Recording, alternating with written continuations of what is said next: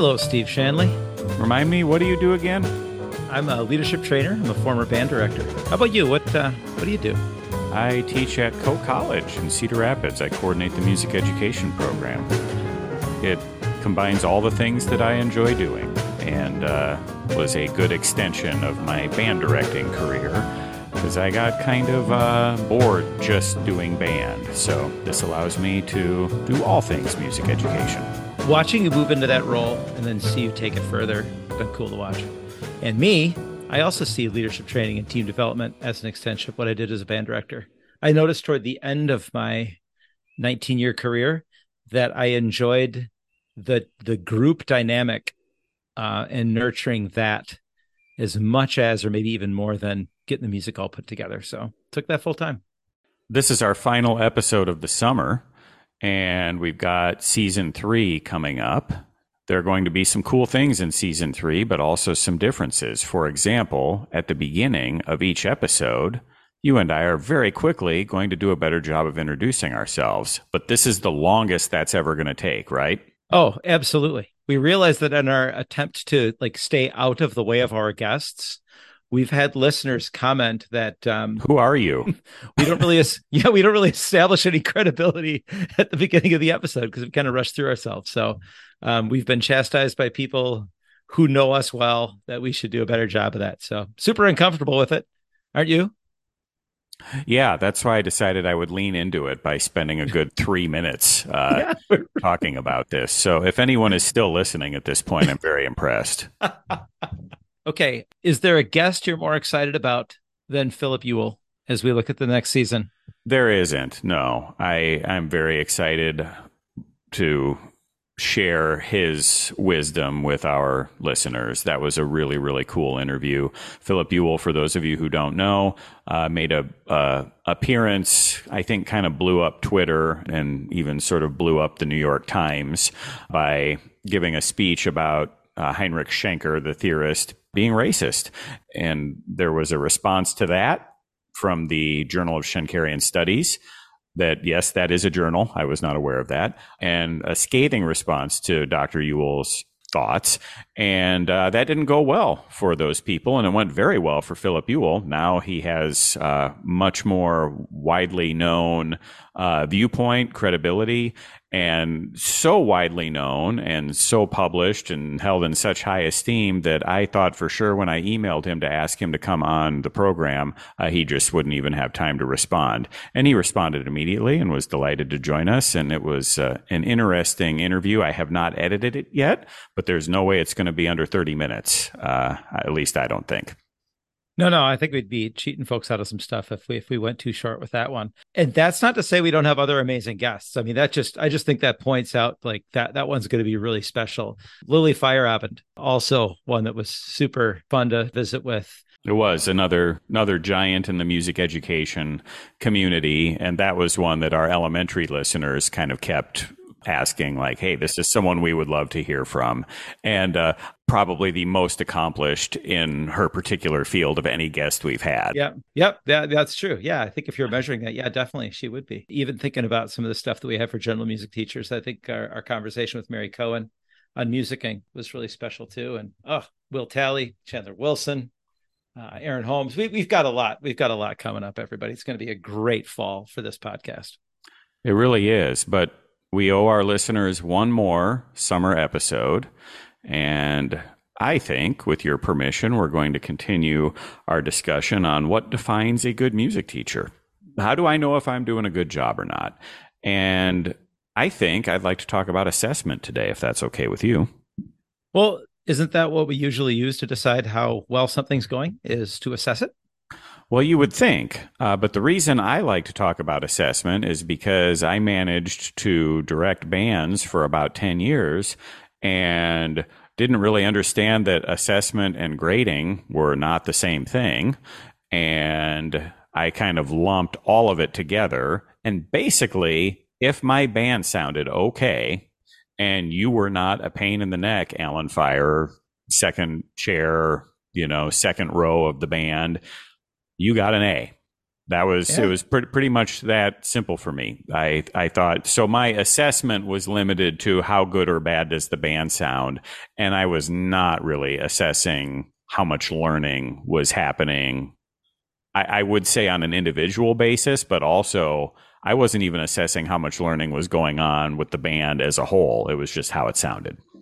I think that I'm not alone in mimicking my own high school band director's grading system when I started teaching.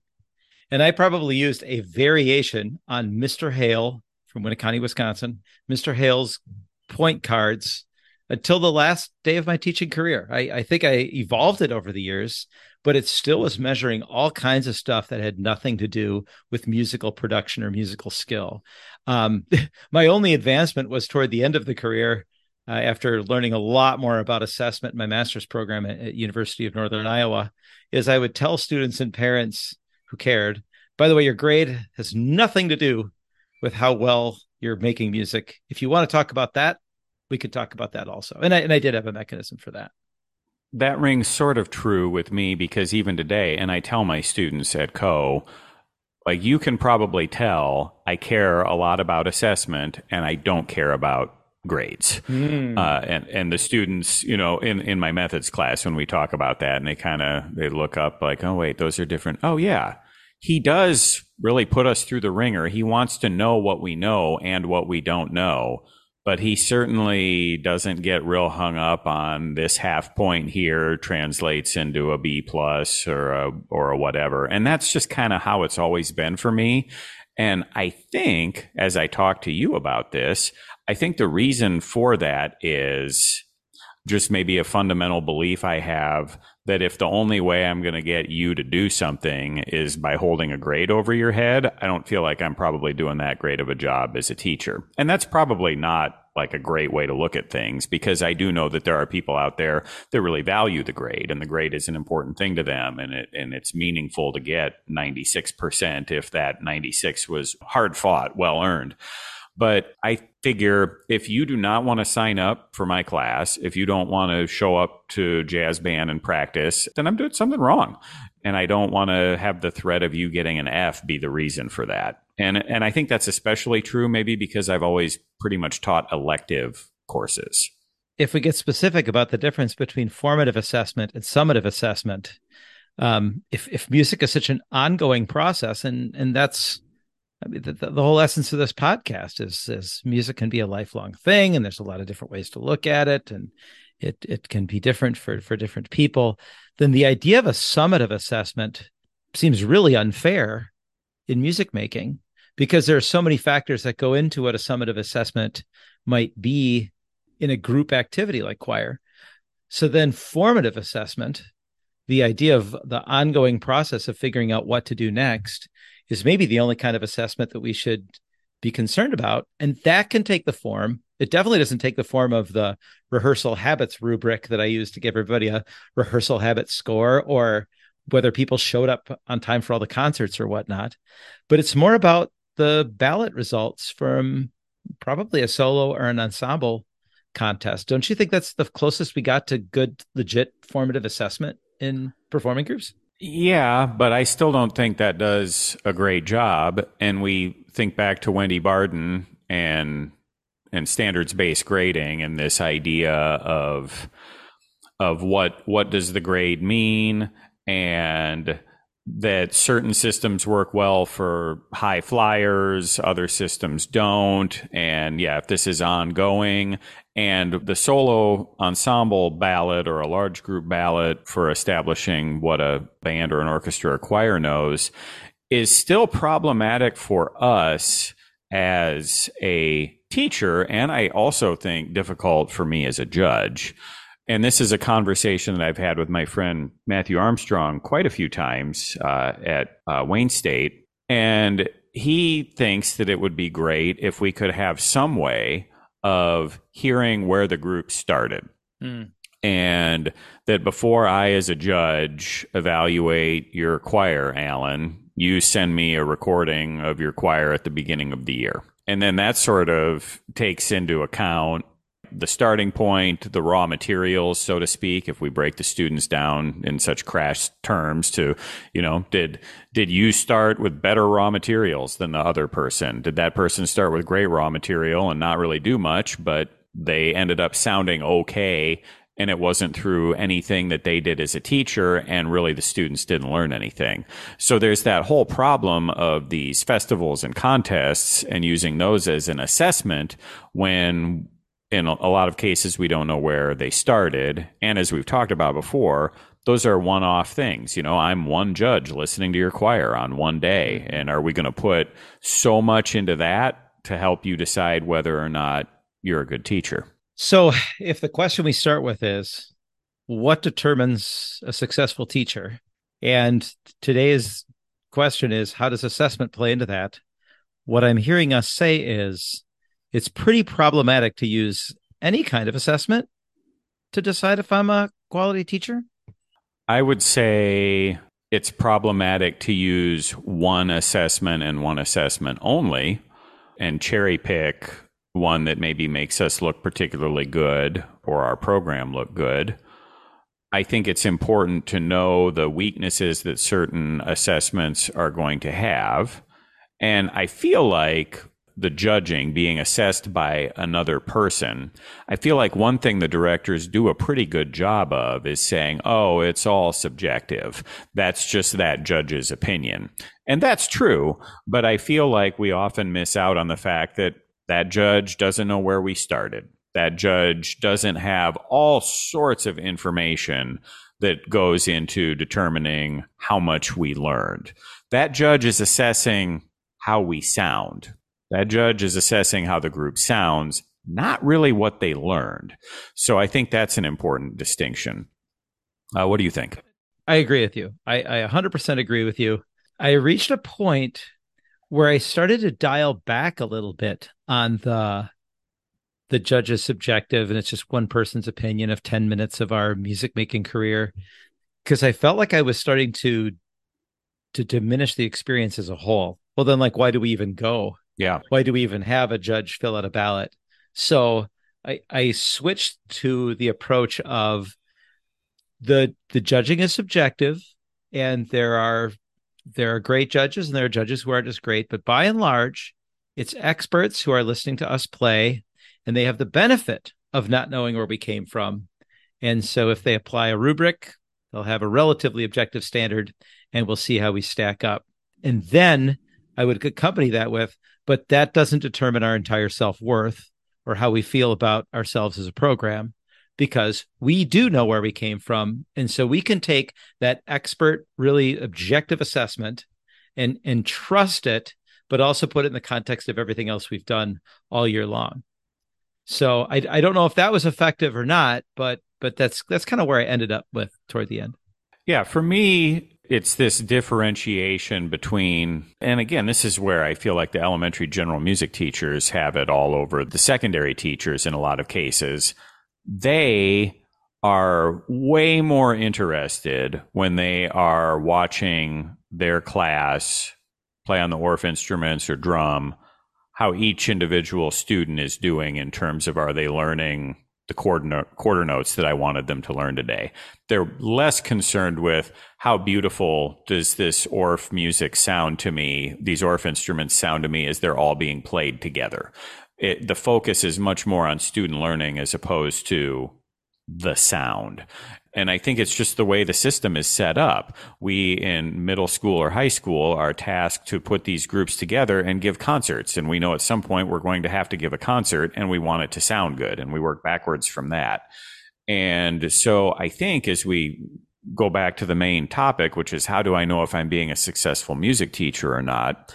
I think especially for our secondary people, getting a differentiation between what are the students learning, how much have they learned, what types of things are they learning, differentiation between that, and then just the simple, how does the group sound? Are the parents happy? Do they get Division I ratings? Do they get in the top 5 at whatever? Those types of things. Or do I have X number of students getting a Division I rating at solo contest? I think if a teacher takes a deep dive on some of that, they can look at those results and think about what students have learned. But by and large, I think it's dangerous to do that. So if you as a teacher feel that a successful teacher, a successful program run by a successful teacher is one where the students are learning things. And I know that sounds like, well, duh, we would want that. But if you really think that, and that's what a successful program is, then you need to be not like me, not like I was in 2006. And you need to be assessing, what did the students know when I got them? And Glenn Neerman talked about this on one of our episodes. And then what did they leave me with? And if you're not doing that, if you're not having some type of way of assessing student learning, and I don't mean achievement necessarily, I mean what they have learned on your watch, and you say that it's important for me as a successful music teacher for my students to learn something, then there's a bad disconnect there. How do we do that though? Like I remember experimenting with creating portfolios, like in a performing group, it's usually grades 5 through 12, like a portfolio of here's a solo or an ensemble they were a part of. Here's how that went for them. Here's a ballot for that. Here's how many scales they learned. That was something else that I did assessment wise is scales and tempo. I won't go into detail on that, but and then kept track of that over time. It looked to be a very time consuming thing, and we scrapped it because of the time consuming nature of it. How do we do that? How do you figure out how much a student has learned? This isn't a cop out. It's going to sound like a cop out, but like I don't want to get in the weeds on that today.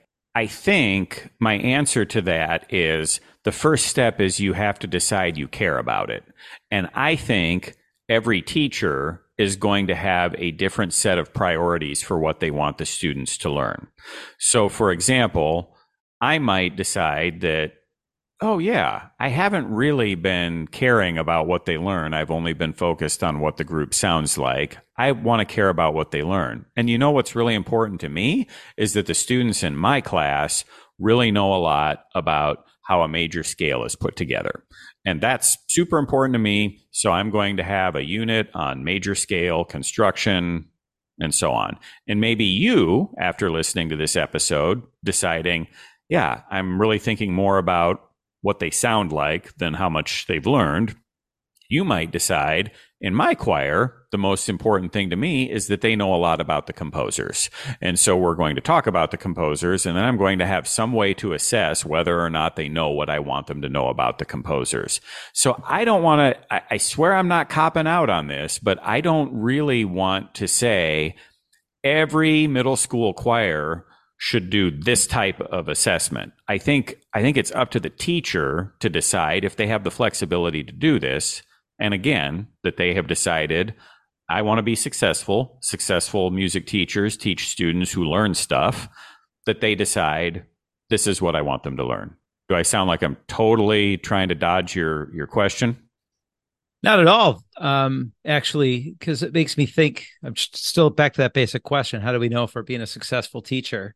So it might not be a cop out to say I might be a successful teacher if I have some kind of system or approach, or at least a mindset of wanting to know how much a student has learned and how much they have progressed. And I think that you can know that on an individual basis. I don't know how you display that to others to see.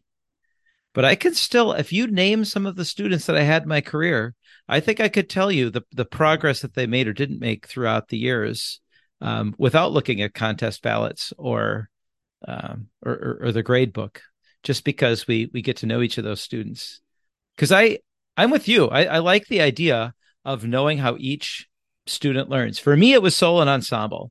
If you ask me what the most important part of the program was, it was the solo and ensemble process and recital that went along with that. A concert band was my favorite, but I felt like solo and ensemble preparation was the most important.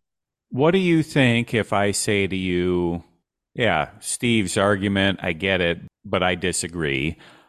I come from a mindset that if I pick good music for my choir, I hand it out and we sound good on it, They're clearly learning. That's proof that they're learning. How do you respond to that? It's not proof that they're learning because we haven't talked about like the difficulty level or whether or not it was a stretch. You know, if you can sight read a grade 2.5 choir piece, then I don't think that that demonstrates any learning. It demonstrates musicking. It demonstrates the fact that you love doing it. I think that can show some success, but I don't think it demonstrates learning progress. Okay, so what if we just take one step and say, well, we do what my friend Matthew suggests. I play a recording for you of the group trying to sight read it, and they can't sing any of the rhythms. None of it sounds good. Clearly doesn't sound good. And they aren't like faking it on purpose. Like they're trying and they can't sound good. And then you hear the performance and it sounds great. And I, as a teacher, will say, my job here is done. My students have learned. I think you can make that case.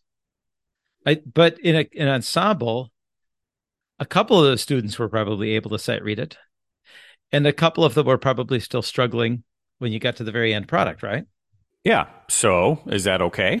Well, depends on your why. You know, if thinking ahead to the episode we will have with Erin Holmes, who will talk about how her why is all about the process. You know, whatever it sounds like at the end, the process is what matters. But if it also sounds good, then that will satisfy the people for whom the product is the why. If it sounds better at the end of the rehearsal cycle than it did at the beginning, there has definitely been some success there. Okay. I'd like to hear from listeners who vehemently agree or disagree with any of the things that we said today. And also, this is fun thought experiment that Alan and I have where we just sometimes throw things out there and disagree and say things just to see what happens. So I'm not even sure what I believe anymore. My head's going in circles.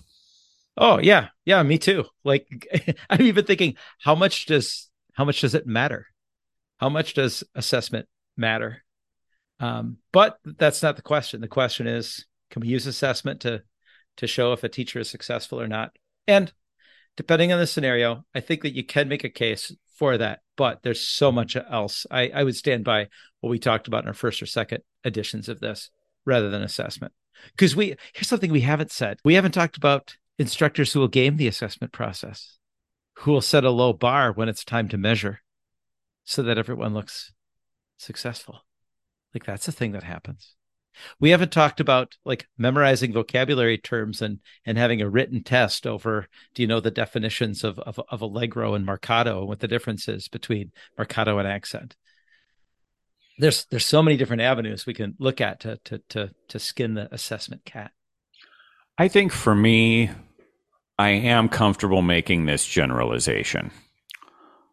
A successful teacher, a successful program has thought about assessment and has a reason for what they are doing or not doing. It's one thing I'll tell my music education students when we talk about fill in the blank idea.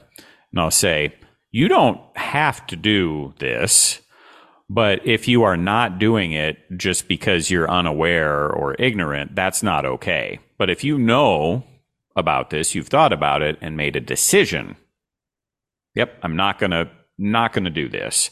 That's different. Like you're okay, you're entitled to have opinions on things. You're not entitled to be completely ignorant about everything. So I think I would, if a director were to say to me, yes, I've thought about this and this and this, and this is why I don't do this type of assessment and I do this, I'd say, great, you've thought through this. That's your opinion. I don't agree. That's not how I run my program, but I can get on board with that versus someone who's like, yeah, I just kind of I don't know much about it. Don't want to know much about it. Never gave it any thought. I have a little bit more of an issue with that. Then it's just the inertia of whatever is happening. Yeah. I had a choir director once. I got an A- on the report card. And I went and I said, how come I got an A-? And he said, because you sing very well. I said, how come I didn't get an A? He said, don't you think you could sing better? I'd like to think you couldn't do that today. Have that be the end of the conversation. But that literally was the end of that conversation. And now officially the end of this conversation. But Steve, I wanted to ask you this. But one more. What's your favorite restaurant in Cedar Rapids? Let's see. Do we have a Chili's? I don't know, but you definitely have an Applebee's. Yeah, I think we have an Applebee's. No offense if Chili's or Applebee's are your favorites. You've been listening to Music Ed Insights. Please support this podcast by subscribing, rating, and reviewing it. Reach out to us on our Facebook page, Music Ed Insights, or via Twitter at Music Ed Insights. Our website is also the place to find program notes, links, and a one-page download of this episode's key takeaways. That's musicedinsights.com. This podcast is sponsored and supported by The Normal Design, helping normal companies and normal people create memorable, meaningful, and professional designs and branding. Learn more at thenormaldesign.com. Also, Winterset Websites, website design and maintenance, wintersetwebsites.com. Group Dynamic, a leading provider of youth leadership workshops. Alan works with dozens of schools each year to help develop their leaders. Learn more at groupdynamic.com/youth-leadership. Or you could email me at alan@groupdynamic.net. Also sponsored by the Co-College Music Education Program. They've got a website too. Just click on the link at our website or email me at shanley@coe.edu. New episodes generally drop every 2 weeks on Monday. Get current. Stay relevant. Music Ed Insights.